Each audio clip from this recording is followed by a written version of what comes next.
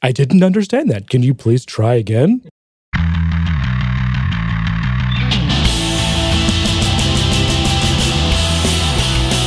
Did you learn anything from your super secret NDA, safe harbor, private conference call with your, what do you call them, MVPs?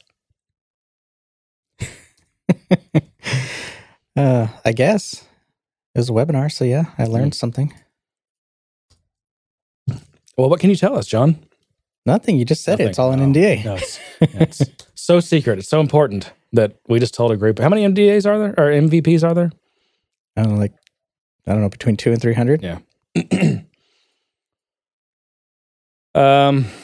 Yeah. So what's going on, man? The world is falling. The world is falling. You mean the sky is falling? Are you mixing your metaphors again? I just like saying words sometimes just to see what happens. Random words. It's like everything with you is like a Mad Libs. You're just filling in nouns and verbs randomly. Yeah. Well, yesterday was a special day. Can you tell me what yesterday was? March 14th. It was Pi Day, John. It was Pi Day. Did you have any pie? I did not. Should have though, huh? I find out I really don't like pie. I mean, I'll eat it if it's there, but you're preferential to cookies. I am. I'm very preferential. So I was like, oh, it's Pi Day. I should have some pie. I was like, I really don't like pie, so I'm not gonna eat pie. Yeah, I mean, I don't know. Cherry pie, apple pie, pumpkin pie. I'm not crazy about any of these. Not me.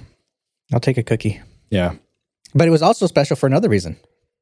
Because it was Einstein's birthday. That's right. Yeah, that's right. And Salesforce celebrated by selling you some Einstein. What way to honor, Albert Einstein than selling some crap by using his name? I got to stop giving them crap about that because I've learned something. But anyways, so it was it was his birthday yesterday, and Salesforce, they created a page, saying happy birthday and a small paragraph about his accomplishments, kind of the bullet point list. And then they had a bunch of his some of their favorite of his quotes, and they gave you a nice and easy little link so you can tweet those if you wanted to. So I don't know what you'd expect. I was kind of misled by the title of the article though, because it said 4 ways Albert Einstein inspired us or inspires us, and I thought this was going to be kind of insightful and all that kind of stuff. And it was one paragraph about his accomplishments and then a bunch of his quotes to tweet out. It's like, okay, that doesn't tell me anything. So yeah, I don't know. But again, I was still giving them crap about this because I went to the Albert Einstein site. It's a weird site. The URL is einstein.biz. It's weird that it's a .biz. Why not like a .org or something? What else do you need to know? Who owns the rights to his name, his likeness, all that? Princeton University Press, apparently. So they bought it. Well, they own the rights. Let's see. It says the names Albert Einstein and Einstein and the official Albert Einstein logos are either trademarks or registered trademarks belonging to the Hebrew University of Jerusalem. So I guess maybe Princeton University Press manages it. I don't know. Yeah, there's literally a website and a company dedicated. I know, to selling this guy. And there's a dedicated license and general inquiries. And so if you go to that, you get, is your company interested in using Einstein for any commercial purposes, including advertising and merchandising, blah, blah, blah. Then it gives you this basically lead gen form for it. So, and then they've also got a store. So if you want to wear some cool Einstein stuff with his picture on it and all that, and tote bags and everything, but you don't want the Salesforce logo on it, you can go there and get it. But yeah, it's Einstein is a big business. So I'm going to stop giving Salesforce crap about using Einstein. Oh, it doesn't. I mean, just because a lot of people have, shamelessly, abuse this doesn't mean that it makes it right or any less worse. Is what it is. I wonder if Salesforce came to this site though and filled out the lead gen form and said, "Hey, we want to." Oh, maybe that's how they got the ball rolling. Because the Einstein.biz made it easy. Well, do we have any follow up? I don't know about follow-up, but we have a couple of questions from our community and one review. Well, I have some follow-up. Let's do that. Let's see. What did we talk about last week? There was that live event. And we learned that Salesforce does one thing, and that's CRM. That must have been a boring episode because we didn't really get any not much feedback from that. Well, I enjoyed it. But I do have some follow-up. So, I consulted with a person who is not only knows quite a bit about Salesforce, but it also is a CPG, direct store distribution kind of expert, a lot of experience with that. And I had them watch that video, the Salesforce. The interview or that live event? The Richard, the live event where Richard Socher demonstrated. So first of all, this person actually pointed out things I didn't even notice. So when he took a photo of that Coke cooler, it got some things wrong. And when he received the email, so it placed the order, and then he got an email. When he checked the email, it had different stuff. So the email was canned fake. Well, he really analyzed that. Yeah, exactly. So I didn't even notice that. But anyway, so this person said that taking a photo of the cooler wouldn't work because in most places where there's a cooler like that, people are going to be facing that inventory. And so if you take a picture of it from the front, it's always going to look like it's full for the most part. Mm-hmm. so that wouldn't work. Oh, you mean for inventory purposes? Yeah. So there, you've worked in retail before. You face inventory. You make it look like it's full. Yeah, even though it's not. Yeah, so if you go take a picture of the front, it's going to look full. Yeah, even when it's half empty or half full, depending on your perspective. They also said that a system like this would never upsell. So whatever this thing was trying to upsell this person, and it's like they would never upsell. These people, they already, all these promotions and buy one get ones and all that stuff. It's all on a schedule. It's all planned ahead of time. You're not, you don't do like on the spot stuff like that, right? And also they, I think someone mentioned this. I don't know if it's Richard or Benioff, but they've talked about instead of having to just come in here and write down the order. That you can use this Einstein system to do this. Well, these guys don't write down orders. If you look at any of these big companies that deliver this kind of product, they don't write down orders. They have little machines. Yeah, they've got either a scanner. Handhelds. Yeah, exactly. They scan everything they pull off the truck. So, and you don't order stuff. You don't look at this. You don't look at the stock or look at the shelves and order stuff to be delivered later. They're delivering right then. Right. But this person said, meanwhile, so they've got this supposedly fancy technology, but meanwhile, I can't map description field for lead conversion. You can't map the description field, I guess. Did you know that? No. Yeah. And roll-up summary fields suck, and you can't do ORs, I guess, on them. And then, of course, I could chime in with, Apex doesn't have switch statements, packages, any kind of class organization. But it sounded like you guys just sat around. But you know what the nice thing is, though, John? Yeah. About all this is it doesn't matter because pretty soon AI is going to be writing all this code for us, and we won't have to worry about Apex's severe limitations. Yeah, I know. It's going to write it for us. You're just going to say, "Hey, I want a mobile app for real estate," and it's just going to crap out I should probably bleep that. And it's going to pop out an app for you that does exactly what you need it to do. Anyway, actually, that was in the news, so I'm giving a little preview of what's to come. You notice how I've chippered up here? Yeah, I don't know what you did. You hit the record button and flip the headset on. See the light, and it's a switch. It's almost like the red flag for a bull. I can't help it. I get pumped up. Anyway, that was my follow-up. That's all I had. Well, I hope you guys are doing it over a beer because it sounds like you guys got pretty animated in that discussion. There's not much I don't do over an adult beverage of some sort, especially when Salesforce is involved. What don't people have all these like why admins drink, right? Yeah. So, all right. So you want to do what? Some other front matter? Yeah. Let's get the review because I like reviews. I enjoy them. It's good feedback. So this is titled "A Must for All Salesforce Stakeholders." Now, who was this? Because he or she, I can't remember, posted in the Slack, and I want to pull up their comment. This was Matt Trevisono. Trevisono? I hope I'm saying that right. And it's okay to use his. Well, this is from the review, not from Slack. Okay. So this was, he says, excellent podcast, especially if you're training to be a Salesforce developer. I listened to the entire back catalog. Wow. That's awesome because we're at 121. I feel sorry. I feel bad when I hear that. Right. I listened to the entire back catalog as I was learning Apex, and it was very helpful. If you're not a coder, then the technical discussions will sound like white noise to you, but you will surely enjoy the rest of the show, which covers the entire spectrum of the Salesforce phenomena, from the tech to earnings reports to Mark Benioff's political activism. Jeremy and John cover it all and put on a great show. Thank you. Appreciate the review. Yeah, that's good. And then I thought he wanted us to mention something. Why can't I don't know. For some reason, I'm having a hard time searching in our Slack. Slack search is not great. It is a little tough. I've had to try to find things in it, and it just didn't do that well. But didn't he want us to mention something? That's really what I'm going for here. I don't know. You don't recall this? I don't. Where is he? From Matt. Okay. I can't find it. Well, Matt, if there's something you want us to mention, I thought there was, let us know. And I'm almost positive he came and he's like, yeah, I really just wanted them to mention this. And it was like something interesting. But you know what? No. Someone else. So I'll take this back. I'm completely mixing. They came into the channel around the same time. That's why.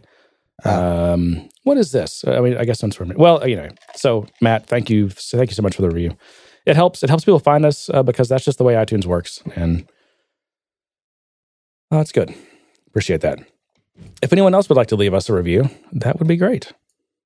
They're easy. And if you don't want to leave a review because you're not, you don't like words, you can just click stars. The stars help too, I'm sure. It funnels into the AI. It's signals, John. Yep. These are signals. We're going to plug in Watson and Einstein into this baby. So we need signals.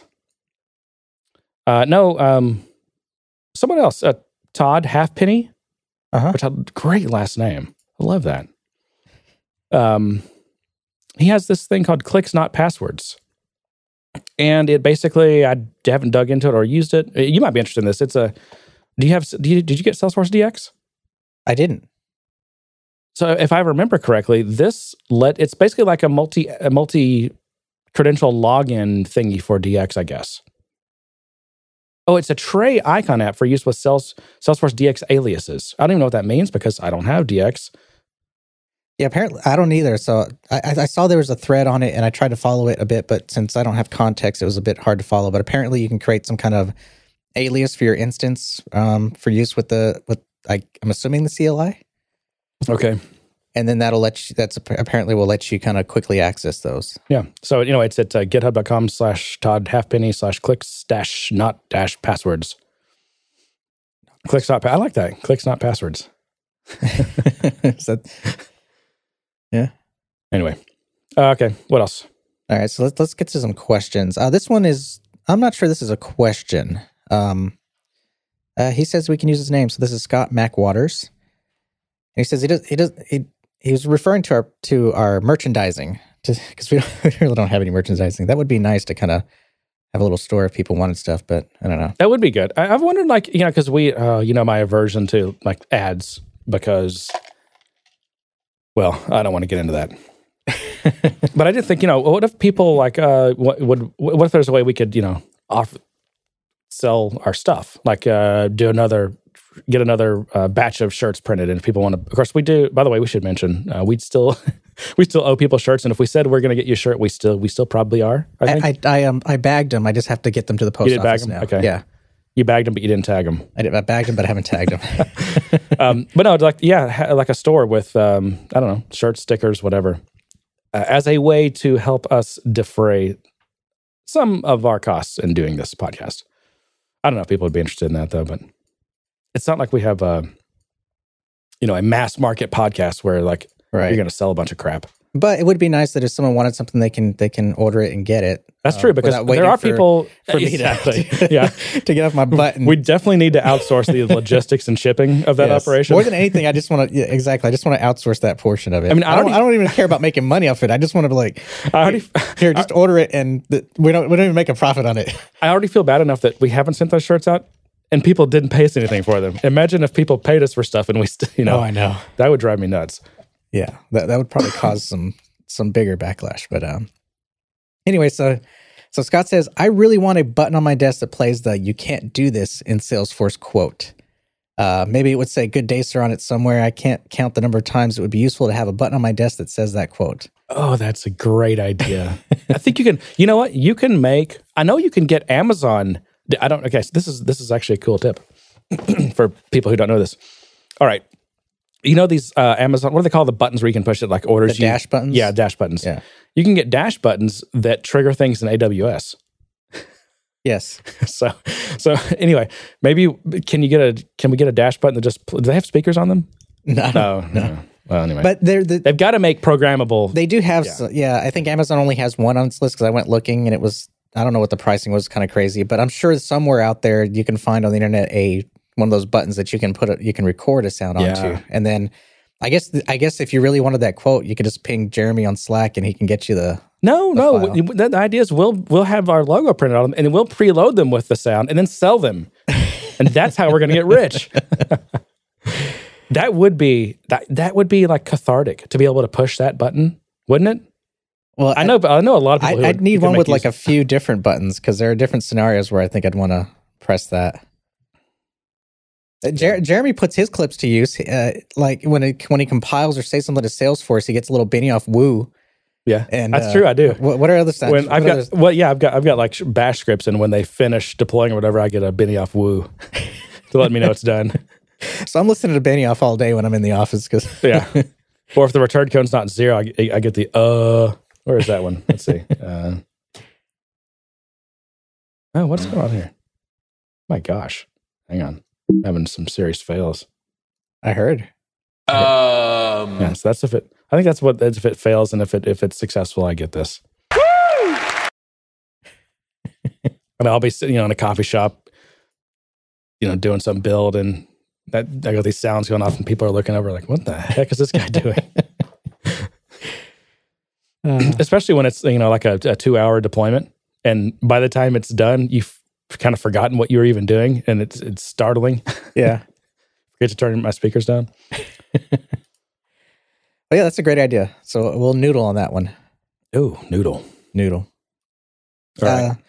So the next one, I recognize his name because I think he left us a review recently, and I recognize it because I butchered it really bad, and I'm going to do it again. I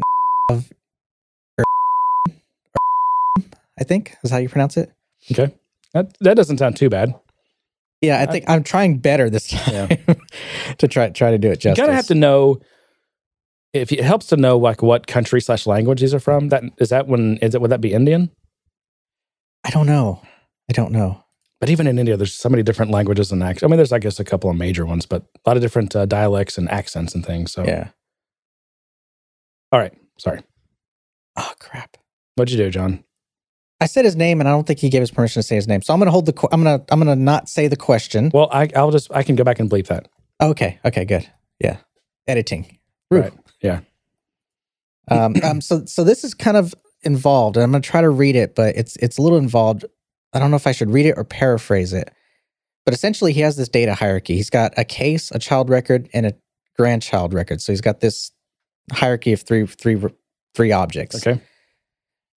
Are they master detail like to each other? I don't think you can do that, right? Or can you? He didn't specify if this hierarchy was master child or anything. All he said was that his supervisors or his superiors asked him to kind of create these external ID fields for each one of these objects. And then it looks like the requirement is to kind of copy the external ID from the ultimate parent and bring that down to all the children. Well, you could just formula that. Well, so yes, it's possible to do that.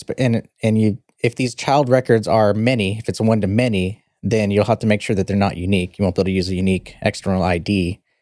And the only thing I think that gets you is indexing, because you won't be able to use upserts with that. Because if you're up trying to use an external ID for an upsert and it's got more than one value of the same external ID, then it's not going to work. Well, yes, yeah. You just have data problems if you have more than one value, right?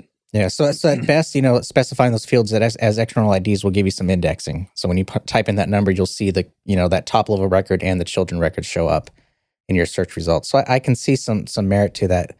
I guess he was trying to argue that that might not be the best way to do it, that it might cause some issues, and I don't really understand the full breadth of the requirements.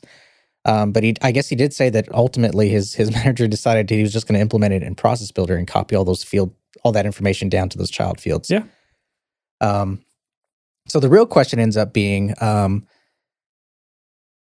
would you implement such a requirement using a domain model and something like FFlib, which I believe that's the Financial Force library? I don't have enough experience with the Financial Force thing to say, but like in a domain model, so you work with aggregates. So, for example, what was the top level case, right? Mm-hmm. And so your aggregate would include case and all these related things, and the case would actually be what's called your aggregate root. But you're working with this object graph in memory. So, duplicating that like a top ID down to its children like that is actually in general not a great practice. So it's not like domain driven design or any of these other things have a solution for that thing. Mm-hmm. But I mean, I guess if you wanted to do that, the way you do that is, since you've got the whole aggregate in memory, you could have like your setter on that particular field would then call, if you called that setter, set a value, and then that setter would then call the child things. They would set their value using a setter, right? And then it would just keep cascading down, right? And then when everything's done, then the transaction closes. There's just a handful of SQL statements that kind of automatically execute as a part of the unit of work. But yeah, I mean, I generally don't like anytime you're storing the same data in multiple places. You've got opportunities for those things to go out of sync. This one doesn't bother me as bad because IDs like this are immutable, and hopefully, because it's the situation here where those IDs will never change. Once once a record gets one of these ID values, this external ID, that value will never change. So it doesn't bother me as much because you won't have as much opportunity to get corrupted data. Meaning, like a grandchild record says its ultimate parent is 1, 2, 3, but it's really 4, 5, 6 because someone changed the grandparent's record at some point, or the value. Right. But these are the kind of things you have to do in Salesforce in order to get the behavior you want, which is when I type in the top level things ID, I want to see it and anything in that whole hierarchy of records, right? So yeah, I mean, not a bad workaround. I mean, these are the kind of things that Salesforce admins do. These weird hacks. And a lot of times it's not so much a best practice for the data model or for program or anything like that. Sometimes these things are done simply for reporting reasons as well. Now, if this the right way to do this is if Salesforce had a search plugin API that you could implement search plugins that extend the functionality of search.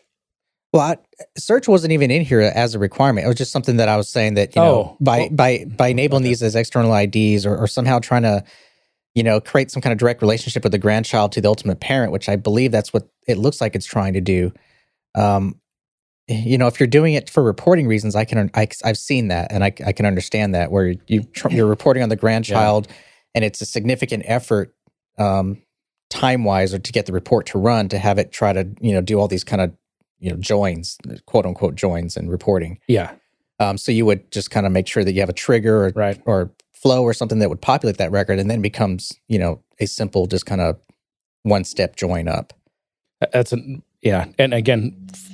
So I thought what the first use case you mentioned was his use case. Did he say what the main use case is that's driving this need? No, there wasn't much detail on the use case or the actual requirement. So it's kind of hard to kind of answer that from that perspective. But in terms of just talking about external IDs and trying to copy that down, and if you say you had an external ID on a case, not talking about the Salesforce ID, but it has its own external ID and it's unique, and you wanted to copy all that down, the only thing I could think of that benefits you with that is searching, because you get those index fields, and if you search for that one value, you get all those results. But yeah, I mean, a process builder or trigger, that's probably the way I would do it. It'll be nice when, hopefully, one of these days, I mean, it's been 20 years, we still don't have it, but you can do reports based on arbitrary joins and arbitrary SOQL, basically. Like, I don't know, show me accounts and contacts where the contact mailing state equals the account's billing state or something. You just can't do, there's no, you can only join on Salesforce relationships. You can't join on anything else, and they're fixed. Like they just are what they are, and that's why.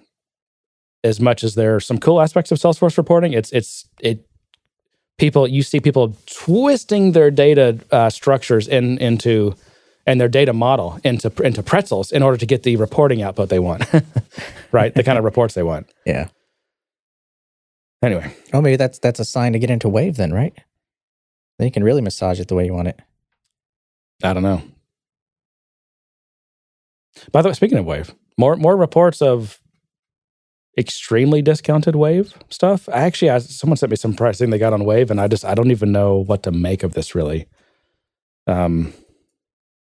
I don't really want to say the numbers because I don't know what they mean. But here's one that does make sense. So if you need additional, I guess you're limited by how many data rows you can have. You've always been limited on how many data rows. Yeah, I guess so. Do you know what the limit is? I don't. I'm guessing it's 100 million because an additional 100 million is $24,000. Oh, okay. Which 100 million. Yeah, that's which is weird because it's not. That's the thing in the world of big data. That's not a big number at all. And to pay $24,000 for that is it's good. Hey, if you can get it, more power to you. Let's see, analytics. So under Wave, if you want 5 additional dynamic dashboards, $600. Yeah, I don't know. All right. What else? Let's keep us going. We had some fun with Einstein Vision. Oh, you did use it? It's just a little proof of concept app that's out there. It's einstein-vision.herokuapp.com. I'm not even sure this has a GitHub associated to it. I'm not sure where this came from or who built this. But it's apparently using the kind of vision recognition from Einstein to kind of classify images. And so this is what's called computer vision. Yeah. Been around for a while. There's plenty of things out there that do it. There's a lot of open source stuff. In fact, this is probably built on a lot of open source tools, just like Wave is built on open source stuff that Salesforce, glues together and then puts a badge on it and charges. Yeah, but the data is important. Data for it to kind of analyze and come up with some results is important. As someone in our Slack channel pointed out, when you stick the Salesforce logo in there, it says balloons. Yeah, I didn't finish what I was saying though. So computer vision is the ability to you have to train your algorithms, but right. Yeah, you can give it an image and it can basically tell you things about that image, and it's just purely based on feeding it millions of records and they have to be categorized records. There's a term for this. I can't remember what it is, but for each photo you give it, you have to tell it things about that photo, right? And so it starts to associate different things it sees with these things that you've told it, these classifications you've given it, and so then it starts to learn. You showed a picture of a dog, and it's like, oh well, you showed me 10,000 pictures that had the tag dog on it, and so I learned that like there's this thing that when I see it, it's kind of okay, that's a dog, and so so they showed it that Salesforce the blue poo logo. Is that what you call it? Yeah. Blue poo? Yeah. And then what did it say about it? So it said balloon. Sometimes it'll say jellyfish. It kind of looks like if you had a bunch of blue balloons that were overlapping, that's kind of, a jellyfish. Jellyfish was one of them. Yeah. It's definitely not optimized for facial recognition. So if you try to put people in it, it just kind of looks at their clothing and tries to figure out what kind of clothing. I think I stuck in a picture of Benioff and he had this kind of striped suit on in the picture. I think it's the more common one that he has out there. And it said seatbelt. I put in a picture of you and it said, wannabe yuppie skater boy. Here's the funny thing. Say that, John? Here's the funny thing. I put in a bunch of people in there. I even put you in there. Oh, God. I thought I was going to say deranged maniac or something. And I don't know if it's the color of our skin or what, but it kept kept prioritizing bandage at the top. It's racist. That's what it is. I put myself in there. Do you remember it still called me a bandage. The Microsoft, it was some kind of AI or face. Was it Skype or one of these things that they I think it was some kind of Skype thing they did, but it did not work on people with really dark skin. And so really? It's like so the meme was that that product was racist. Well, I think the watch had issues, like if you had a tattoo, like it wouldn't read your heart rate right. Like if you have really hairy arms or you have some kind of tattoo on your arm, it wouldn't read it very well. My watch has never read my heart rate that well, and I think it's gotten worse. It Yeah. Heroku has one that's kind of built on the same technology, but more focused on brand. So it's this kind of Heroku brand recognition thing. So when you feed it logos or pictures, it tries to see if it's a Heroku property, basically. So you stick in the Heroku logo, and it accurately said 100%, this is our logo. Yeah. I grabbed a bunch of random images from their website, and it said, this is website content. Yeah. So that was pretty cool. So you can kind of see how you have this really kind of generic, open-ended Einstein vision thing that still needs quite a bit of training. And then you can see kind of a more one that's a little more trained for a specific context and how it performs. So it's looking like it's pretty good. I mean, it's doing stuff. It was fast. It wasn't slow. And it was kind of entertaining.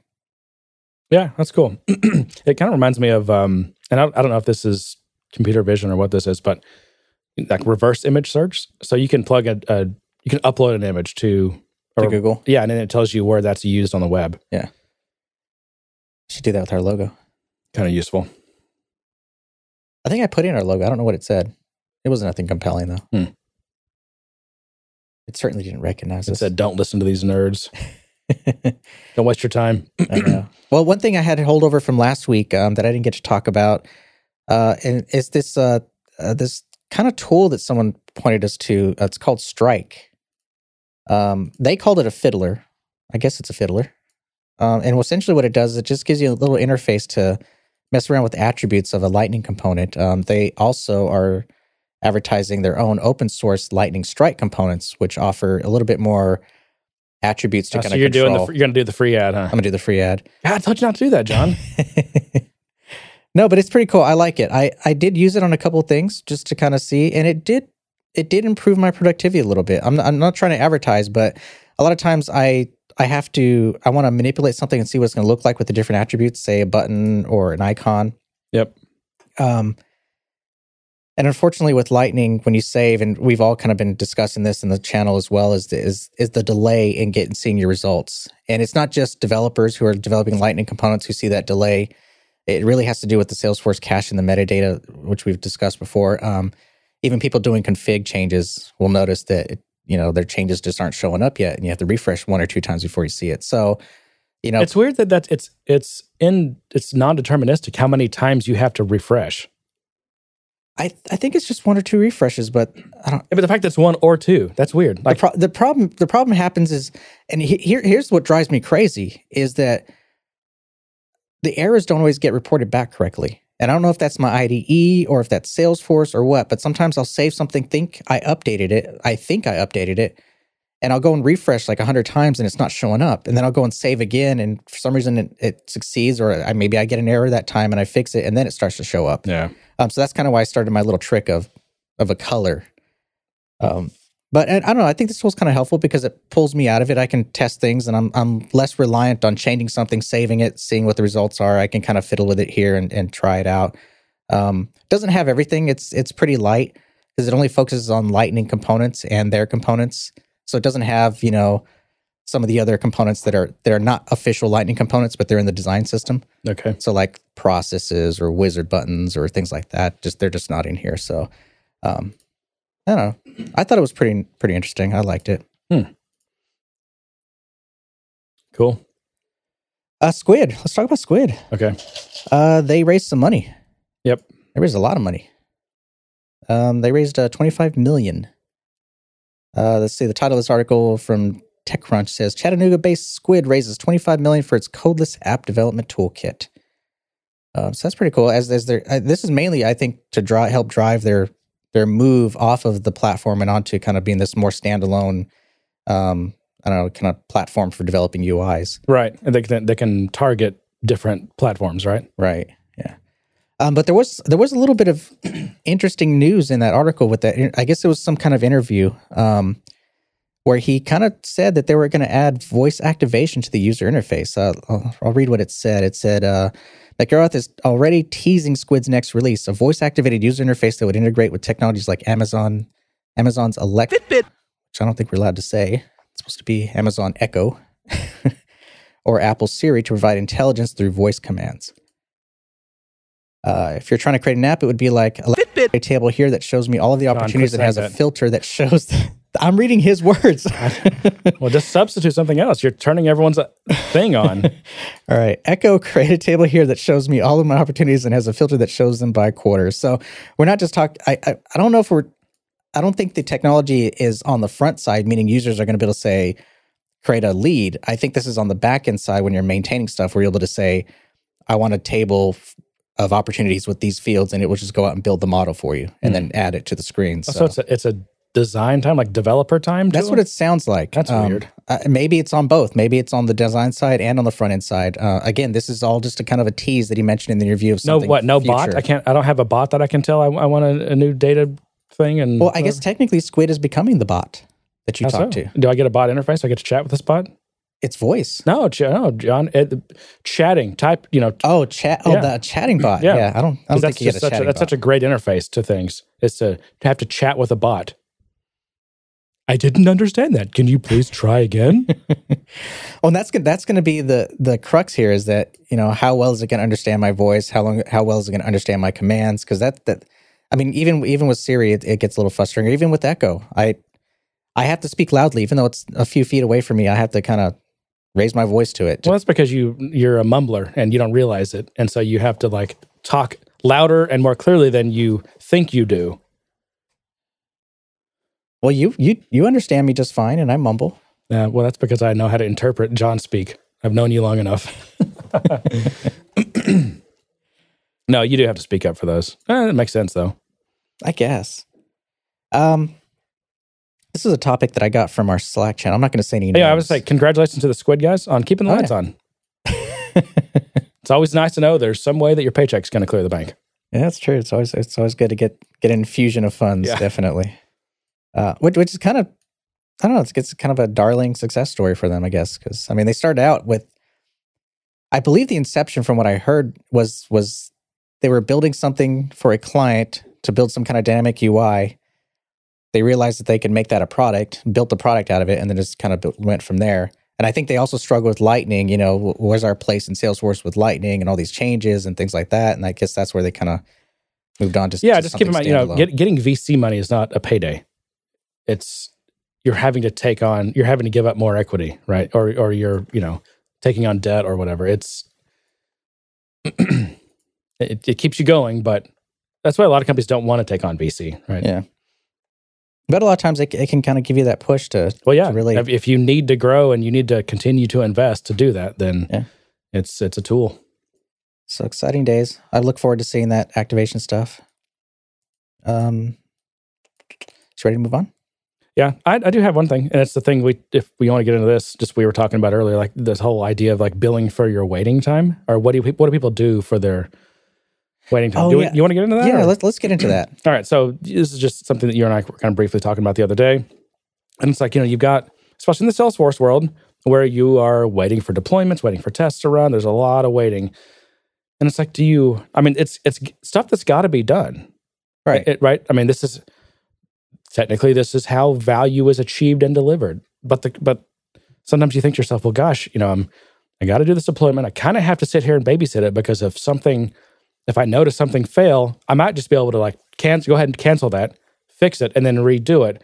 But if I'm not monitoring it and I just let it go and I come back to, I look at it 2 hours later when it probably should be done by then. And the example we're using here is deployments, right? Yeah, I guess deployments is an example.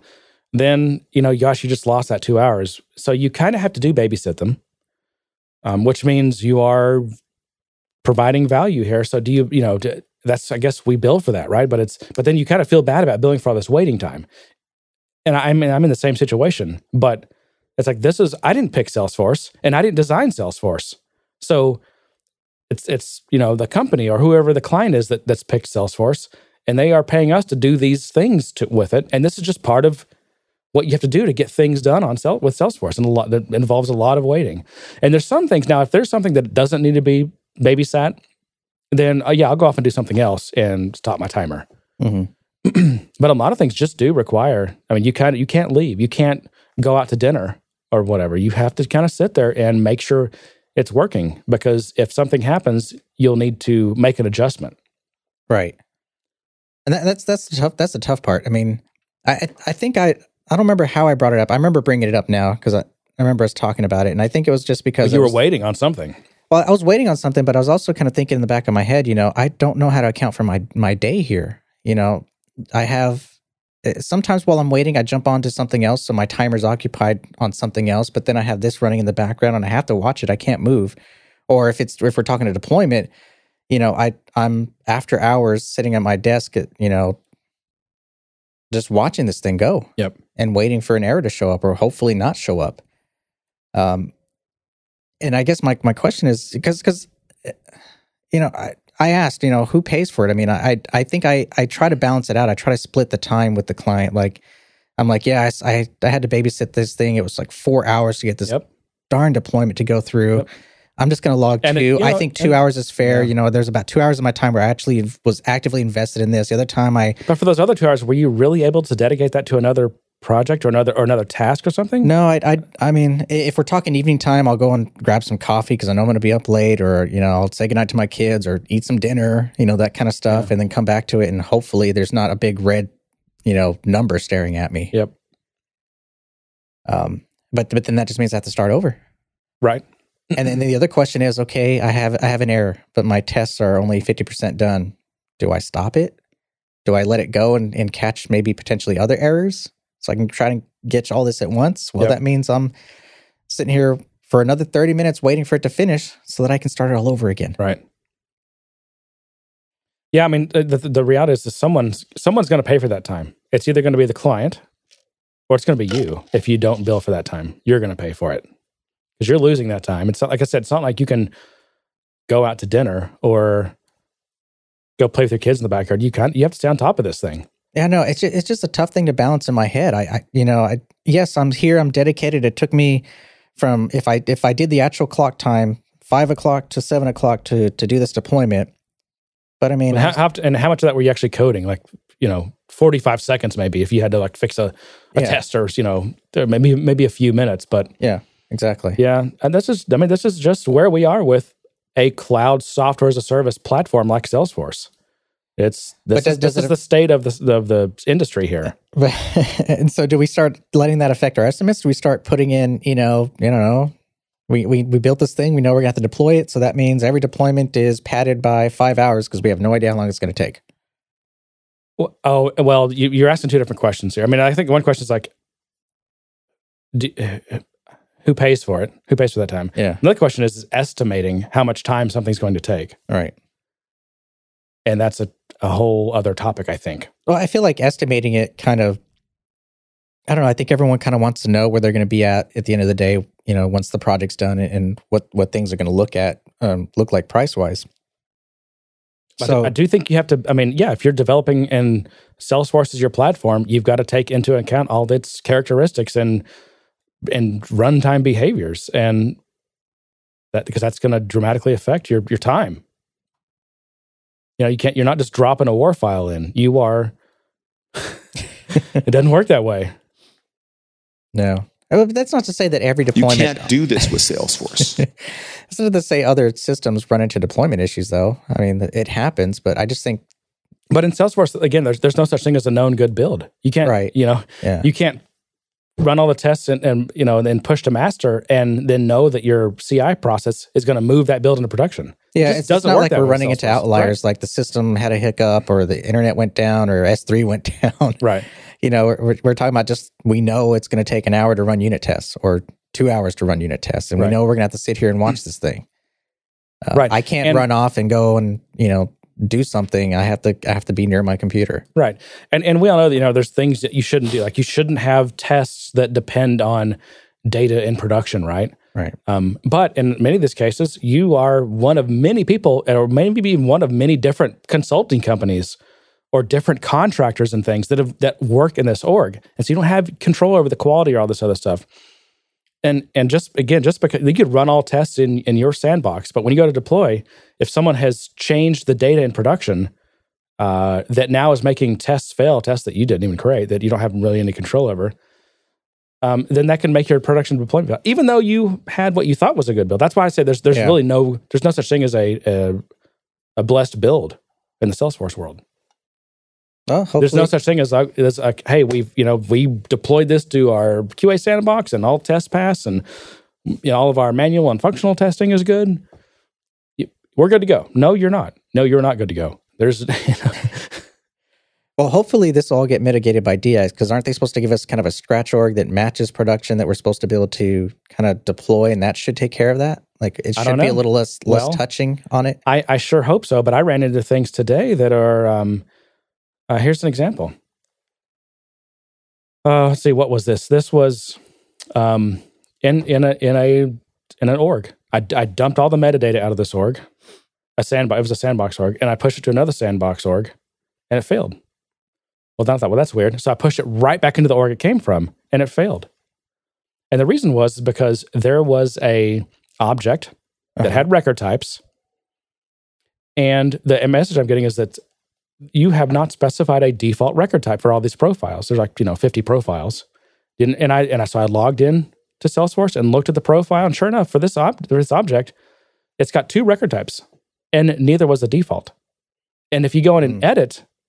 This is when you edit profiles, and you edit that basically that what record types are available for that profile. Right. You can't save it without selecting a default. So the UI makes you set a default, which is the way that's the constraint the system's supposed to have. You have to have a default. The UI doesn't make you, but the UI does make you. I mean, the UI makes you, but I don't think the API does. So is it possible someone deployed these record types, but never? But the API does. I'm just telling you, it just did. It wouldn't let me deploy this, but. No, I mean, someone created those record types, not necessarily their dependencies. In what? I don't know, in whatever org you're deploying to. Okay. Go try to create a record type, and go try to have go try to create a record type or create record types on an object and not set a default. It will not let you save. Not even through the metadata API? No, that was my problem. I couldn't deploy this, and that was the exact message I'm getting. Well, one thing I did. So anyway, my point. Let me finish this. Okay.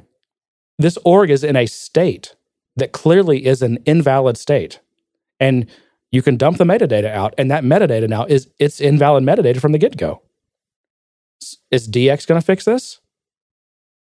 I would think so. I think they have to address the... you think they fixed the metadata API? They've written their own metadata API. I don't know. What happens when you deploy this metadata to your scratch org?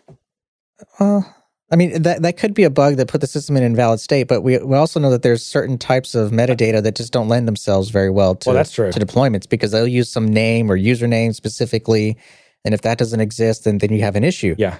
Because they're mixing metadata with data in that case. Right. So I got to think that they have to revamp the metadata API somewhat to accomplish this. This is what I've said. This metadata model, the world's most scalable metadata-driven platform, it's actually an extremely cumbersome and difficult model to work with. It creates these kind of problems. It creates the problem of there is no known good build, and this deployment issues that it's like, how did this even get into the state? I mean, you can't deploy it. You can't do anything with it.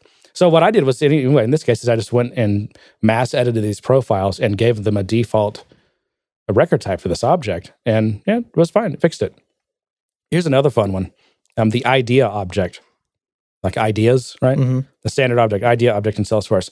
Every org, like when you create a new org, it comes with 2 list views with the same name. It's like ideas last 7 days. Every org comes with these, and this is something I have to deal with every time I get a new client or someone gets a new org. They've got 2 list views with the exact same name and label and name. And so you can dump that metadata out, and you can try to deploy it right back in. It fails. Duplicate list view name. Doesn't it have its own API name though? List views? Yeah, they have an API name, and those aren't identical. Oh wow. Yeah. So explain that to me. Yeah, I don't know. That's bad. And I don't think that's a problem with the metadata API. I think that's a problem with the I don't know what system or subsystem, but it's configured in an invalid state. Like something. When you probably, like when an org is spun up, it's got just some, do you remember when Salesforce used to call it, they would dot an org? It's almost like they would freeze dry it, and they could just create a new org from that. And it didn't go through the metadata API. It's just like, it went to low-level database tables and just populated them with this org. And I think that's how this can get, and that's how these things can happen. The metadata API did its job, actually. Mm-hmm. but it's still a problem for people like us. Well, there's your positive. The metadata did its job. It did its job. You were gonna say something or tell a story or something about that, and I wanted to finish my thought. No, I think I was just going to kind of relate a story where I had a similar situation, but it had to do with a record type getting created, but then getting removed. So it was created, it became the default, but then it got removed, and that left the system in some kind of invalid state where we just couldn't assign the math. Oh, I think that's what it was. I think it was something about master detail record type, but we removed all the record types. We didn't want record types anymore, and then that got the system stuck in this state where it wanted record types. Yeah. So, I don't know if that had anything to do with it, but I mean, there's always going to be weird edge cases like that. It's just, it's. I don't know. Well, I just mean maybe there was a default record type and someone deleted it. Yeah, and the system either there was no UI option enforcing it, or the system just didn't default to something else. Right. I guess it's a bug that the Salesforce that the system lets someone put it in an invalid state. It shouldn't. You know what I mean? Which I think we're kind of starting to see a little bit more of. I know there's certain things that. So used to when you used to try to delete a field or something, you would get these notifications saying, "Hey, there's a dependency on this," and a lot of people kind of relied on that. I did. I mean, I would just kind of go and try to delete a field. Which, by the way, happens. that's going to be my unqualified good thing about Salesforce. A compliment I'm going to give to Salesforce: the fact that they do take things like Apex and see. I don't know if Workflow do this. I bet it does, though. I think it does, and they statically analyze these things. And they're storing somewhere a dependency, dependency graph. And so it knows statically for any given piece of metadata, what depends on that. Now, obviously, if you have like JavaScript crammed in some on-click JavaScript thing, that's probably not going to be accounted for. So if you have an on-click JavaScript that depends on some field, you can probably still delete that field. But for like the vast majority of things, this, metadata items that it's going to statically analyze those and figure out what what these depend on, which is nice. It is. It is when it works. Smart. It is when it works. When it works. So I'm gonna counter your positive with a negative in that you're allowed to do that. I'm not. See, I brought it up, or it was my unqualified good thing. Yeah. So for me, I'm going to say I like it, but you can. And I don't know if this is a gap or a bug or just the fact that the technology is. I'm just going to say technically a separate technology than everything, but like Process Builder, it won't trigger the dependency check. So they're not looking at Process Builders and figuring out what they you know what? Because I've seen Process Builders get broken because a field got removed, gone in, and I've had to recreate the field so I can fix it, and there's other issues too along those lines. That really surprises me because Workflow does. Yeah, of course, the field updates and Process Builders actually, they're technically flows of a subtype of flow, and I don't. I would assume flows are the same way. A flow could depend on something, and I think so. Yeah, they'll probably fix that at some point. But yeah, you can easily get yourself into a pickle with that, I guess. Another good reason not to edit crap in production. You're going to get screwed. Well, that doesn't matter because you don't run unit tests on Process Builder stuff. No, you do. You do. You totally can create tests that test all your workflow, your processes, all that stuff. And you should. Well, tell me who's doing that. You know what? You're looking at him. You're looking at that guy. Mr. You know Rossi, what? You know what? You are. Listen, if you find often that bugs are getting into production, or like you just found this, right? Oh crap! Like at runtime, this process is failing because it's looking for a field that doesn't exist. That's anytime you let bugs get in production like that, that's a sign that you don't have test coverage on something. I mean, there's a reason why the pretty much accepted way to build software is with accompanying tests. Yeah. Testing is not just to achieve coverage, although I'm sure there's a lot of people that do that and systems that enforce code coverage. Right? You see that. Yeah. But it's not just to achieve some coverage number. It's for so you have a regression checks. It's so that when you make a change to your system, you do it with confidence. You make the change and then you run your whole test suite and you see if you broke anything, right? And if you don't have coverage for your processes, then you're not going to know you broke something. But if you do have coverage for your processes, you will find out that you broke it because your test will fail now, and you wouldn't have to put a deployment into production that's broken. And what if it takes 2 hours to deploy to production? So now you're looking at, well, I got to figure out what I got to the problem may not be the cause of the issue may not be apparent. So first you've got your time in fixing that. Then you've got your deployment time. It could be hours before you can get a build back in production that fixes this. True. Meanwhile, either your users are hitting this thing and stuff's crapping out everywhere, or you're creating corrupt data. So, yeah, that's a tip of the day, folks. Test coverage for your processes. Second tip of the day. First tip of the day was don't edit crap in production. Well, it's a nice idea. I doubt it's going to happen because I think the majority of process builder users and flow users are not developers, and I don't know how you would test it or write a unit test unless you're a developer. Your AI will write your test for you, right? Didn't we already Einstein establish will that? do it. Yeah, Einstein's going to do that. All right. Well, let Einstein do it then. Right. I have that as a topic, by the way. Microsoft, they have this AI that can write code now. Yeah. Did you see that? So much for encouraging STEM and everyone to go into technology and be programmers. And well, that's what I've been saying for years now. All the what do they call those coding workshops that Salesforce does at Dreamforce with the kids and everything? Why are you teaching kids to code? Why are you telling people why are you telling women and all these, whatever, these different groups to go into STEM when, number one, you're already outsourcing tons of the jobs, or you're insourcing or whatever, all these, And now we have AI that's supposed to do all this work. So why would someone go into STEM? I don't know. It's kind of dicey. We just got to hope the machines fail so that we still have jobs. The things you are saying don't make sense. No, I still think there's going to be a fair amount of human intervention, but yeah. Well, we certainly hope so. If not, you better be hoping for that basic. What do they call it? The basic income that's getting more popular now, because no one's gonna have jobs.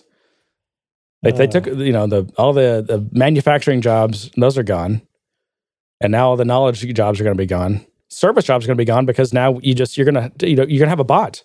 Well, you don't have to have a person staff that support Light anymore; just bots, and it'll be voice bots too or whatever. Yeah, because people really want to talk to machines or. So what jobs are going to be left? The telecom industry already proved that people don't want to talk to machines. That's because the machines weren't any good. What happens when the machines get good?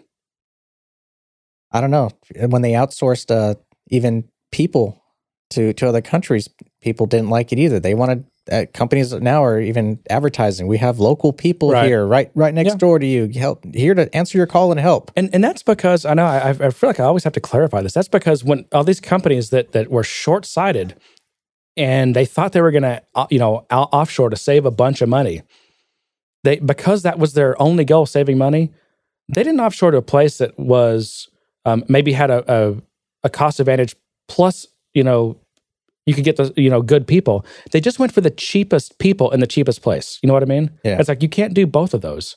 If you just get the cheapest people you can find in the world, well, they're you get what you pay for. I mean, there are places that are what are they called, like the market.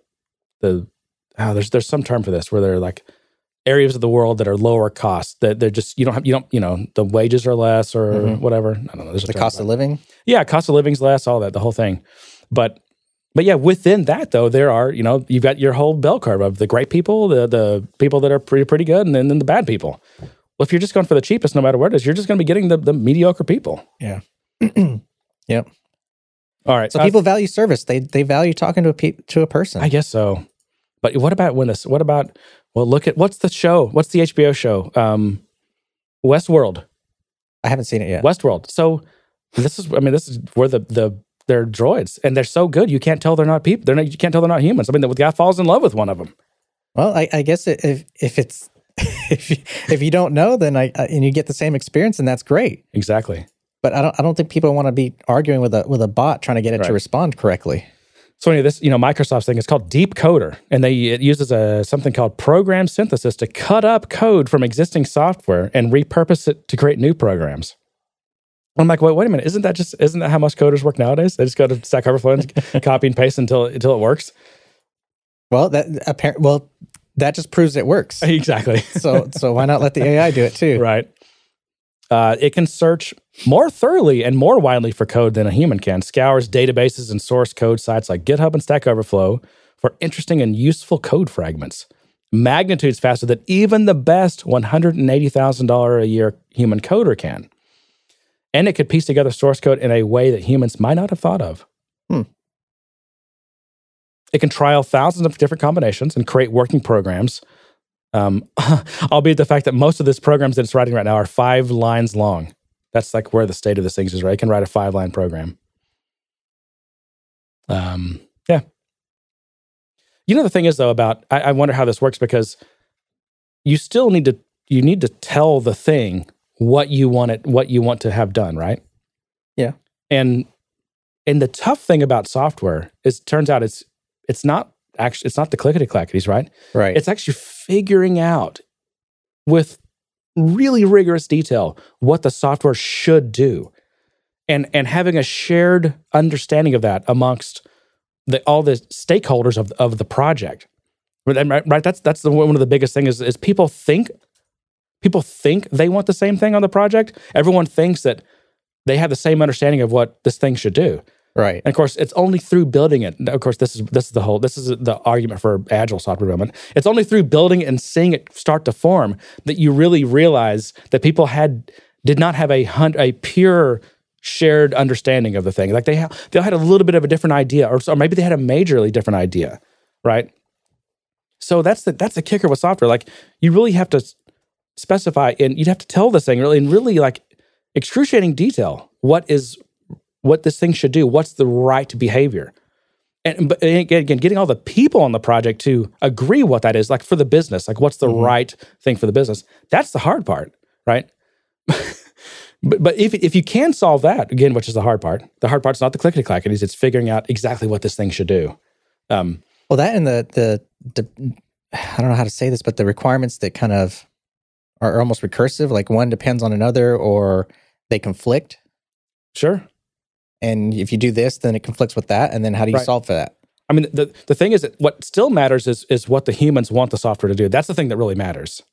Well, the other thing is when it comes to AI and programming, I think we all do this when we develop something. There's a certain level of acceptable risk that we live with. You know, we don't, you might not test something 100%, or you might not build out every scenario that could ever happen in your code. You just kind of build for the things that you feel are probable. So there's a certain amount of acceptable risk, or even when you're calculating formulas or making decisions, there's a certain amount of gray area. Yeah, it's like doing currency math with a floating point. Might not get the exact right answer. So I don't know. I think that's going to weigh in on the whole how effective it can be. Yeah. But yeah, so I mean, if you have to specify it in excruciating detail anyway, then you know what that's called? No, that's called programming. That's what some people say. You know, the source code itself, that is actually the specification for the software. When people talk about, this stack of documents, that's the spec. No, it's not. That spec's not near good enough. The actual specification of the software is the code that makes up the software. That's the best. That's the most truthful specification of the software. Right. Now, I do think I think it'll be interesting to see what tasks that some of these AI things can do for us. Like already, I mean, look at modern IDEs with a good language, especially particularly a static language. It's amazing what these things can do. The code they can write. I mean, watch like a good C# or Java programmer that knows how to use their IDE really well. I mean, they are not writing most of that code. It's literally being written for them.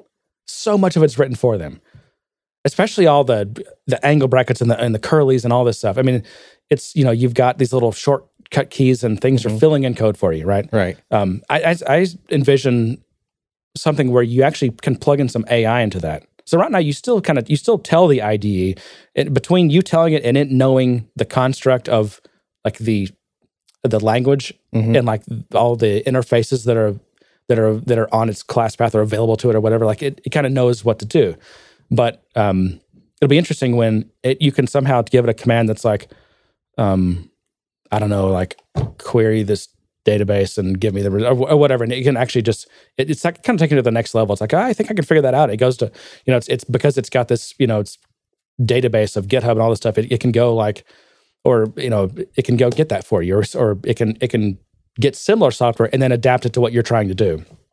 So yeah. I see it helping with tasks and things. But I mean, when you think about it, and there's studies that have been done on this, but good programmers, they spend a fairly small fraction of their time on actually programming. We spend most of our time on, again, the problem figuring solving. out what it should exactly figuring out what it should do, and resolving all these conflicts and things that really, I don't know. It's hard to imagine. I can imagine AI being able to write code and do things like that, right? Get stuff from Stack Overflow and GitHub, but it can't solve these problems that we still, that's the hard part about programming. Yeah, so I mean, you're almost essentially describing a process builder interface, but it actually will write code. Yeah, I mean, I can see it writing like, I don't know, I'll call them subroutines. Like, I need a database connection pool or something like that. Kind of a lot of that boilerplate stuff. I think because right now you're kind of just plugging together different modules with a kind of input output and expected input output with each one of those bubbles that you would drag on the screen. But this would be far more expressive. It just kind of be almost like a mind map, and it would take that mind map and go, I'm going to write a program around this. Yeah, and I don't think the process builder analogy holds, because with process builder you're still actually having to tell it, and I think in pretty. Well, that's what I mean. I mean, each one of those things you drag has a specific input and output, so it's a kind of self-contained machine. I mean, the only thing you're not having to do. That's why I tell people who are interested in process builder and are pretty good at it, like, you might want to actually just learn the syntax of Apex, because if you can do that in process builder, like, I mean, you're kind of coding. That's kind of coding. You're just not having to do the angle brackets, right? Or the curly brackets and stuff.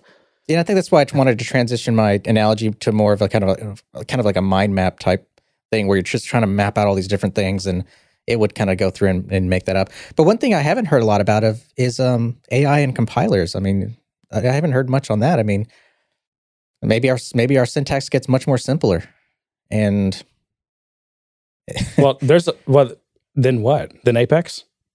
No, I just mean the syntax in general, and there are languages out there that do kind of reduce the amount of punctuations and things that you would put into it, but domain-specific languages. Yeah, so I mean, I don't know. Yeah, it'll be interesting. I think it's safe to say I'm not. I mean, we live in a world of VMs now and everything. I'm surely they could benefit from some AI. I'll start getting worried when my refrigerator can actually order the milk for me. Or when you go to the grocery store and you pull up your list, that's your refrigerator just generated real time. Like when and that's much simpler than having a computer write a program for you. Yeah, it's just looking.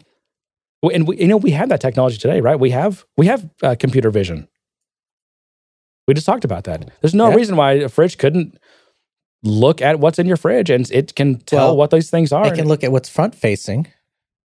That's true. Yeah, unless it had like one of those weird, creepy, kind of snake-like cameras that would like kind of go in and just worm its way through everything. That's creepy. And it like digs into your cake accidentally. And well, okay, so I have a similar thing, which was there was I think someone just posted this to the Slack channel earlier. I'd already been reading it though, but it's an article in Inc. magazine, as an INC. It's about replacing workers, AI replacing workers.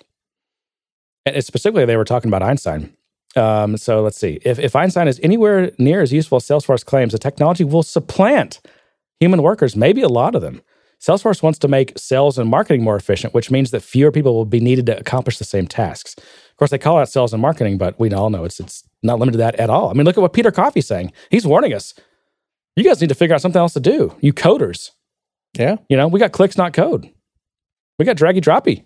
And pretty soon, the AI is going to do the draggy droppy for you. So all you draggy droppy guys, well, maybe that's our syntax changing. Maybe we won't be typing anymore. We'll be drag and dropping, and we'll just transition over to that. You won't even have to drag and drop anymore. There'll be a transition period. Yeah, you gotta drag and drop, which means maybe we'll become because we're probably too expensive. So, and remember from the last episode, I talked about how a lot of these CEOs and people who are championing this AI stuff. They're using this. They're very, very clear to point out that we're only augmenting humans, right? Which is a tell. Anytime they say that, what they're absolutely saying is we are replacing people. But they know that's the political hot button here. So Benioff is a master that we've always talked about this. He gets out in front of political issues so that he has inoculated himself. He's vaccinated himself against any attack from that angle, right? Mm-hmm. And so that's what these guys are doing. They're vaccinating themselves against a possible attack of hey, you're replacing people, because that's obviously there's going to be a backlash against that. Mm-hmm. And so, they're just getting out there in front, and before anyone says anything, and they're telling the story that we're just augmenting. But this person went back, actually did a little bit of homework, and pulled up a Mark Benioff quote from like a long time ago, I guess. He says, the only constant in the technology industry is change. Automation has hit factory workers hard, and soon members of the information economy will feel the same pain. The deadline may arrive before most knowledge workers or the societies they occupy are prepared. Well, it's a good thing he's worth $5 billion. He doesn't have to worry about that. Yeah. Some levels of customization are designed to be leveraged by non-technical users. Quote, I can create a lead management process with clicks, not code, says Stephanie Buscemi. So already we know we don't need any coders because who needs tests for any of this? So we just talked about that, right? This is cowboy coding all over again. Maybe, but it's a tool, and in the right hands, I've seen some people do some pretty creative stuff and stuff that wasn't all that bad. In the wrong hands, I've seen some people do some really ugly stuff. Right. But it is the same with programming, right? It's no different. Yeah. Today's productivity gains are tomorrow's layoffs. It's not that productivity gains are bad. Rather, increased efficiency simply means that fewer inputs produce greater outputs. As it stands, labor is among the most significant inputs for a majority of businesses. The acceleration of what AI can do is poised to multiply the impact of individual human workers while obsoleting others. I just think, I wonder what's going to happen when they try to get AI to write Apex code. I wonder if the AI will go on strike.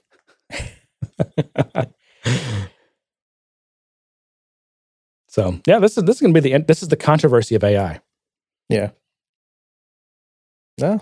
We'll just. I used to think, this whole basic income. I'm like, these are just like socialists, that. But now I'm like, I don't know. I can actually envision a scenario in my lifetime when this is actually a problem, and you've hollowed out the workforce and the economy. What do you think, John? Yeah. I'll see it when I believe it. Yeah. And then I'm like, that's probably not going to happen in my lifetime. I'm going to let my kids worry about that. Hopefully I'm retired by then. Do you know this guy, George Hu? He's worked at Salesforce forever. He's like a, COO or something like that. Yeah, sounds familiar. Yeah, so he now I think he's been on some kind of, sabbatical or whatever, but he, I guess it's been announced that he's now going to Twilio. What is Twilio? That sounds familiar. What is Twilio? Yeah. It's like an API for texting and, texting and phone stuff. I mean, Salesforce apps that communicate with everyone in the world, voice and video, messaging, and authentication APIs for every application. Yeah. So, for example, Salesforce they have a relatively new. It's a Lightning thing. It's basically like a CTI dialer kind of. It's what it's like. It's like one of these CTI dialers, but as if it was smashed up with Google Voice. So you get a number, a new phone number. So Salesforce gives you a phone number, and you basically like. Anywhere in Salesforce now, all of your phone numbers are hyperlinked. You can click on them and call them. So it's like this little soft phone pops up, and it can when calls come in, you get the screen, the typical CTI screen pop of this guy's calling you, but it's also ringing. You can have it simultaneously ring like your cell phone, so you can actually answer it on any other phone. But anyway, that's all under the hood is driven by Twilio, I believe. Salesforce uses Twilio for that. Oh, yep. It's funny because whenever it mentioned the messaging and authentication APIs for everyone, that reminded me of app.net. Do you remember that? The Twitter replacement, right? The Twitter alternative. That's what they were supposed to do. So I was like, I haven't seen that in a while. So I just went and looked at it. They closed it down, right? Shutting down today. Yeah. Okay. So I remember they made that announcement. I paid $50 for that. I did too. Yeah. That's what I was like. I haven't heard about that. The last time I do that. I think a lot of people were just so irritated with Twitter that people were paying to reserve. What was it? You had to pay to reserve your username or something?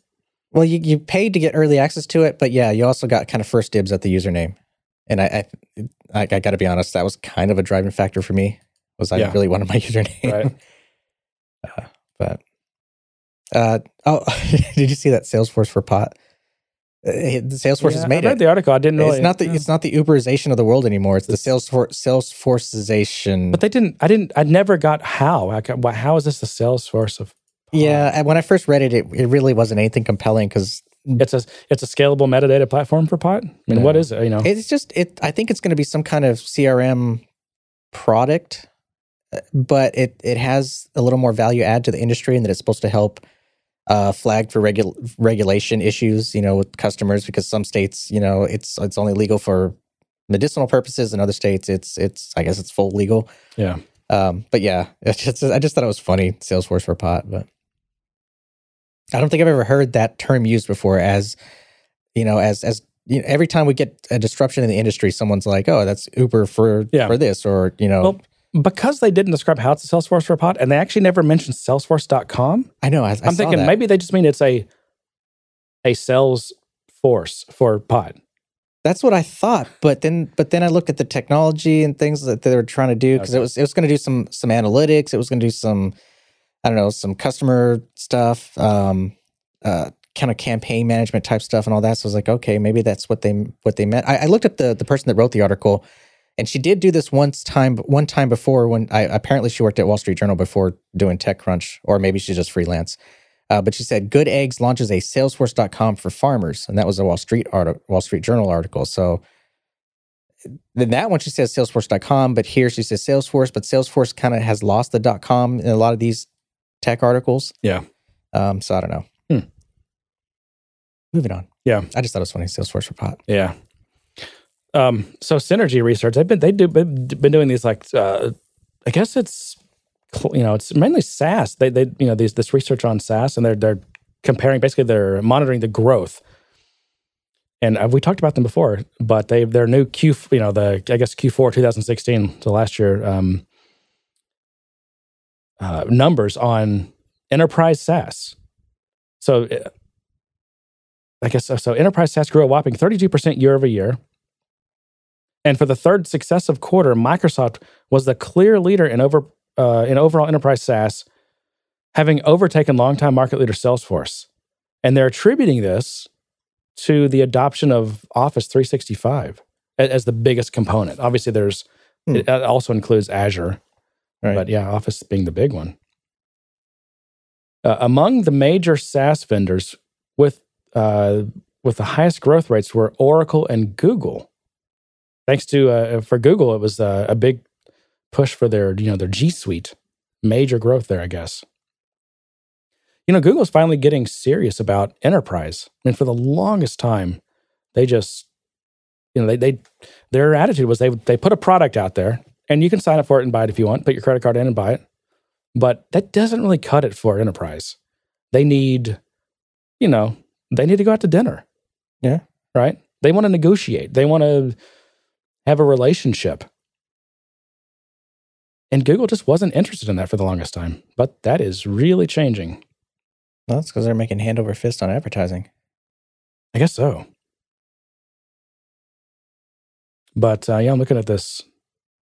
The big, if you look at enterprise, I guess enterprise SaaS, still the biggest piece of that pie is ERP, then collaboration, and then then other apps. So the other category is pretty big, and then HR/HCM, which is human capital management, and then CRM is the smallest ones. And CRM is Salesforce, Microsoft, Zendesk. Those are the biggest. It's weird, Zendesk. I guess that's kind of CRM in a way, support-ish type stuff. Yeah.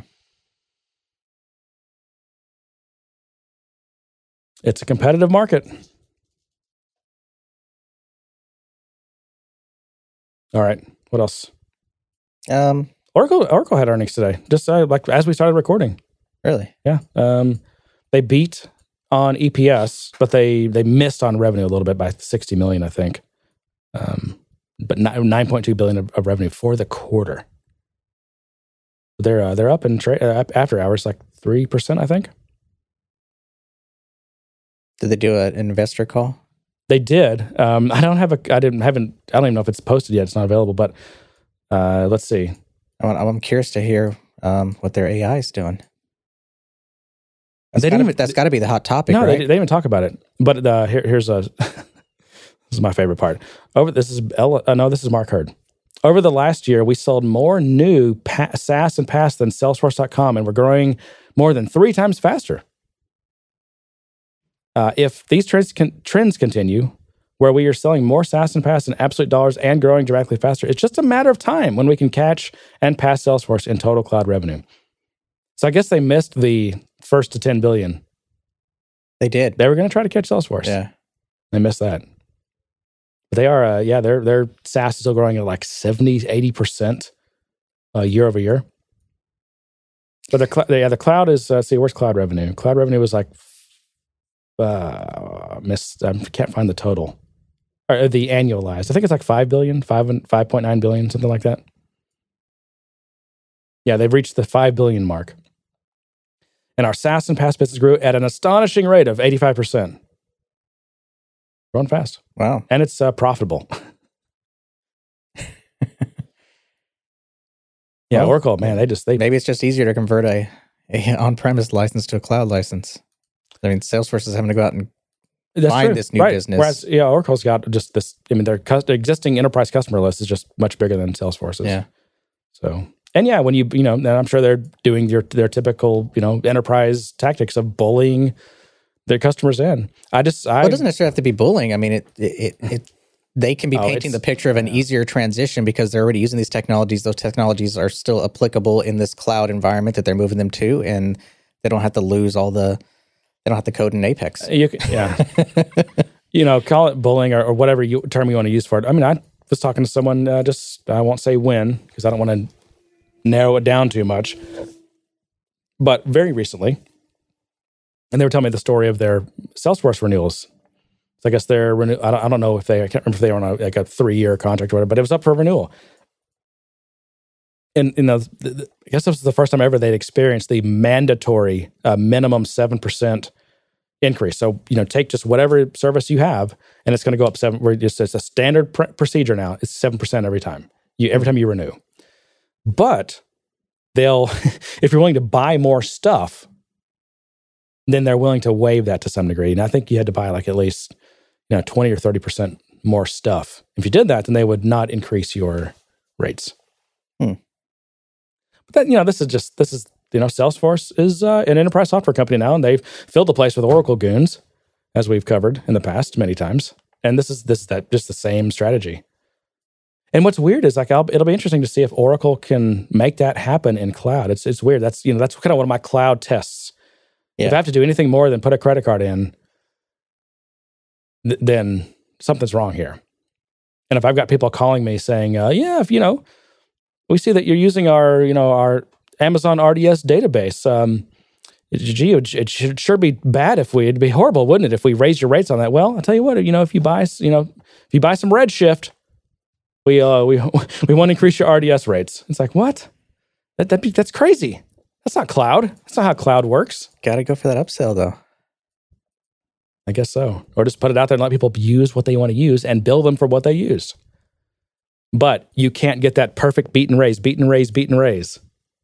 And that line graph that's just absolutely perfect that Salesforce has if you don't lock people into 3-year contracts. Yeah, but there's the platform growing and adding new features and things like that. It's becoming more valuable over time. It's not like it's just a stagnant system and they're just arbitrarily raising, the cost of it. Yeah. Now, it would be better if some of these things that they said everyone did actually get, like Einstein, but... Well, there are things that are like new, like you were saying, Wave is coming down and things like that, and there are features of Wave that are probably kind of baked into things already. And right. So, I mean, these technologies, even though they cost up front, it seems like the trend is that they start to integrate more, and they're less of a separate cost. Yeah, like I think communities get some Einstein stuff for free. Yeah. But yeah, the sales. I think we talked about this last week. The Sales Cloud, Einstein. It's most of the stuff has fees associated with it. I think when they say all of our customers now have this, it means all of our customers have this available to them now. Is what that really means. Yeah, but words matter sometimes. Words do matter. So I read something. If we want to move on from Mr. Bob Buzzard, Keir Bowden, he had a blog post, and it wasn't until the third headline that I realized he might be talking about me. Uh-oh. The title of this article is "How Rogue High Performers Hurt Your Culture." Uh-oh. So one of the titles, one of the things is that nobody else is good enough. They're the bottleneck. that no one else is good enough to do this. They have to be the one to touch it. They have to be the one that reviews this and gets it through. Yeah. Here's the one that I think you might be talking about me. There is one true way. Rogue high performers know the right way to do things. This may I'm going to paraphrase it, but basically saying that it's my way or you don't do it. So is he saying that these people are actually fallacies? Is that his point? That's not one true way. And that, like, if you are setting yourself up as the bottleneck, then you're probably not, that's really not the best way for you to do your job. Yeah, I mean, he's got a number of headlines here, and then he kind of talks about each one in a couple of paragraphs, kind of defining these kind of high-level, I don't know, bullet points. Yeah. But essentially, he's telling the story of someone who's kind of gained a certain amount of, I don't know, notoriety, but they've come to a level in their career where they have a lot of experience, they have a lot of things that they know, they've become really critical to projects because of their experience or just because of their ability to kind of talk to clients and things.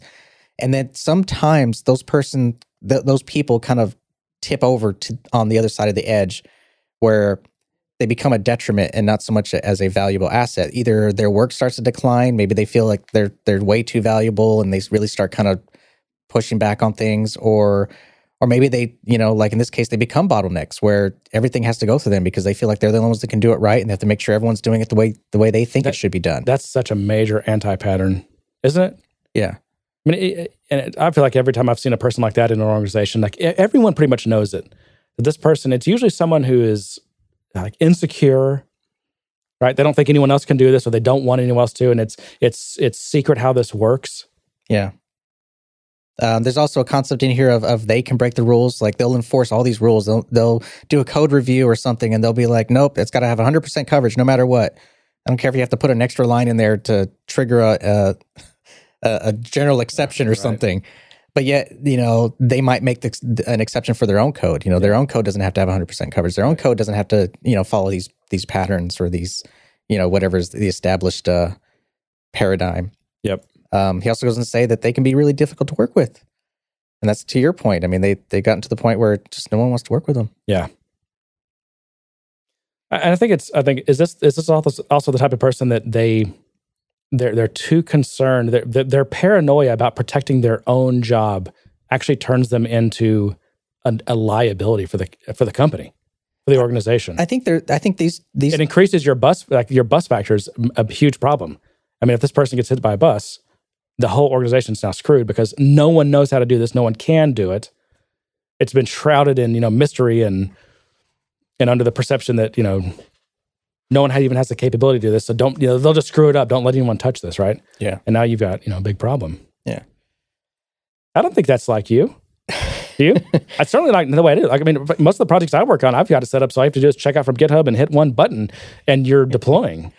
And they've got, I think we talked about that before. So I think on certain projects, I might be considered the high performer. I might be considered the guy who kind of is known for getting a certain type of thing done. There's a difference between being a high performer and what he's talking about. He got it like the rogue high performer. Right. And that's the part where I was going to say is that, the point he's talking about is when those high performers, those people that have become really critical to, say, your business or to a very highly visible project, when they go rogue, when that person kind of decides, I'm either I'm done with this and I'm not going to try as hard as I used to, but I've kind of created this world around me and no one's going to take it away from me, even though I'm underperforming.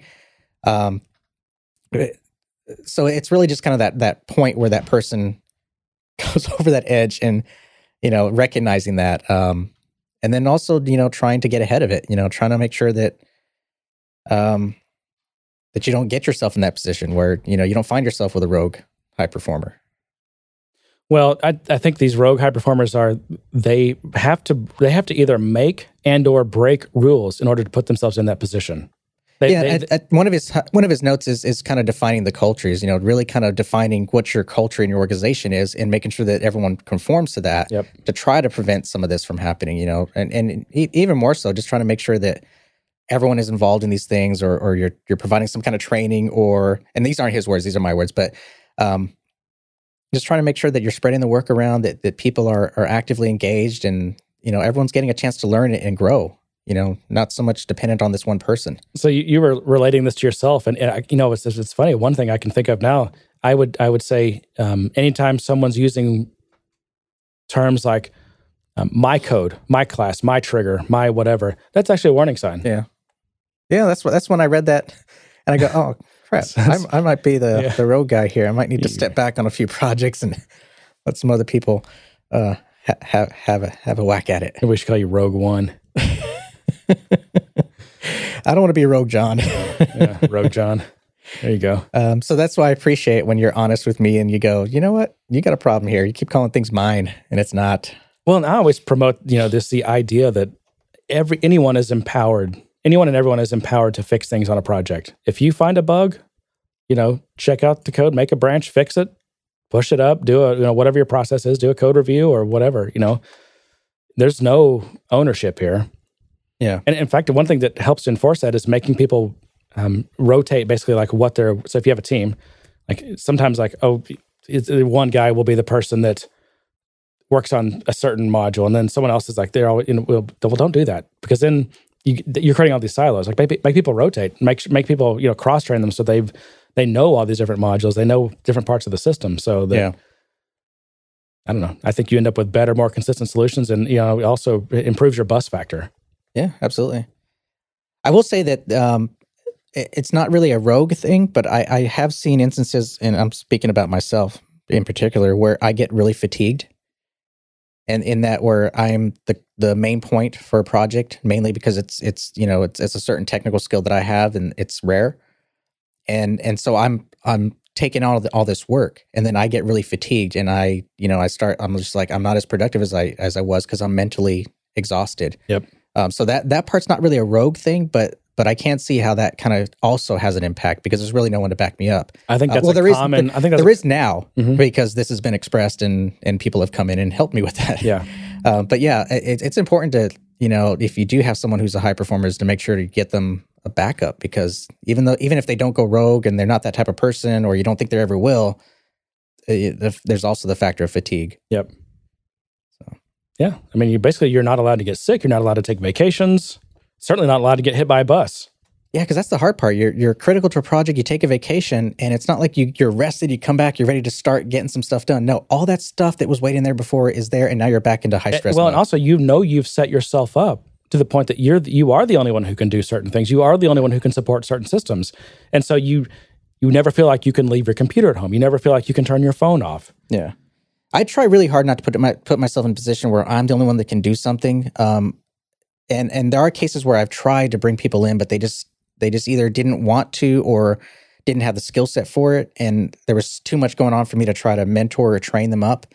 That oftentimes I was kind of left as the only person to do it. So sometimes it just kind of happens. Yep. And it's just one of those things you got to keep trying and trying and trying. Right. It's not like you set that situation up for yourself. It's just it's not your fault. It's the organization's kind of responsibility to make sure that this is a defect. I mean, this is again, it's an anti-pattern that an organization should watch out for. And it may not be the rogue person's fault. Like that might not have been their choice. They didn't want that. They didn't want to be rogue. Exactly. Yeah. So I thought it was really great. Mainly because I read it and I just instantly kind of fell into myself. Yeah. No, I mean, I can identify with, I think, some of that as well. Yeah. So I always think it's great when I can find something that kind of makes me think. And this one really made me think. It's a very simple, easy read. It's entertaining in its content, but it just made me think when I read it. So. Yeah. Thank you, Mr. Buzzard. He's got a good blog. Yeah, he does. All right, John. Well, I think I'm tapped out here, and we're not far from 2 hours. I'm probably an hour and a half, actually. Yeah. Let's call it a day. What's coming up? Any thing happening? We still have the Texas Dreamin'. No one's chimed in and said they want to go. I haven't heard anything. I heard a few people say that they were planning on going. I think they're in the Midwest area and they were going to be at Texas Dreamin', I believe. I believe at least 2 people, I thought. On Shirley, I mean, don't we have, with Shirley, there's people that are in the area. It's in Austin, right? It's going to be in Austin? Yeah, that will go. But yeah, I think some people are coming in from out of town. I didn't see anything in Slack, so maybe we need a Google spreadsheet or something where people can indicate their potential attendance. That, or maybe we set up some kind of meetup, like get on meetup.com and set up a meetup and just use that tool for that. Right. So that is May 11th through 12th, Texas Dreamin'. in Austin. We'll be there probably the 11th. That's a Thursday night. We'll try to do like go out and go to dinner or go to a bar or something fun, some kind of meetup. Yeah. So keep that in mind. That would be great. Otherwise, share us on the socials. Tell a friend. Join our Slack community. It's fun. It's got a lot of smart people there. And it's a very helpful bunch. How do you do that, John? Go to our website, www.gooddaysirpodcast.com/community, or click on community in the menu. Yep. Reviews are great. We appreciate those always. If you want to help us in any way, that's a great way to do it. Or, recommend us an Overcast. Just click the recommend button. That's easy. If you have questions that you want us to cover or topics, you can email us, info@gooddaysirpodcast.com. And we will, by default, not mention your name unless you want us to. And you have to or unless I mess up and, right, and then Jeremy has to edit it out. Right. And to that, I say, good day, sir. You get nothing. You lose. Good day, sir. Salesforce only does one thing, which is CRM. You can't do this with Salesforce. Yeah, well, that's just like your opinion, man.